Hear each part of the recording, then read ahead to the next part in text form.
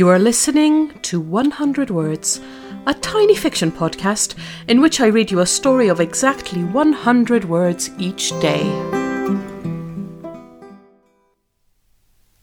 Season 2, Episode 26. Tea Set.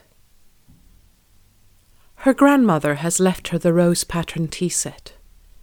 She has strong memories of her grandma's hands on the teapot, pouring Earl Grey into the gold-rimmed cups, all finicky handles and bold floral print. She's grateful, truly she is, but here's the thing, she hates the tea set. Her flat is tiny, where will she even store it? She keeps a saucer to put her keys in by the door, sells the rest online, and books a weekend in a nice hotel with afternoon tea. She raises a cup of Earl Grey to her grandma and reckons she'd approve.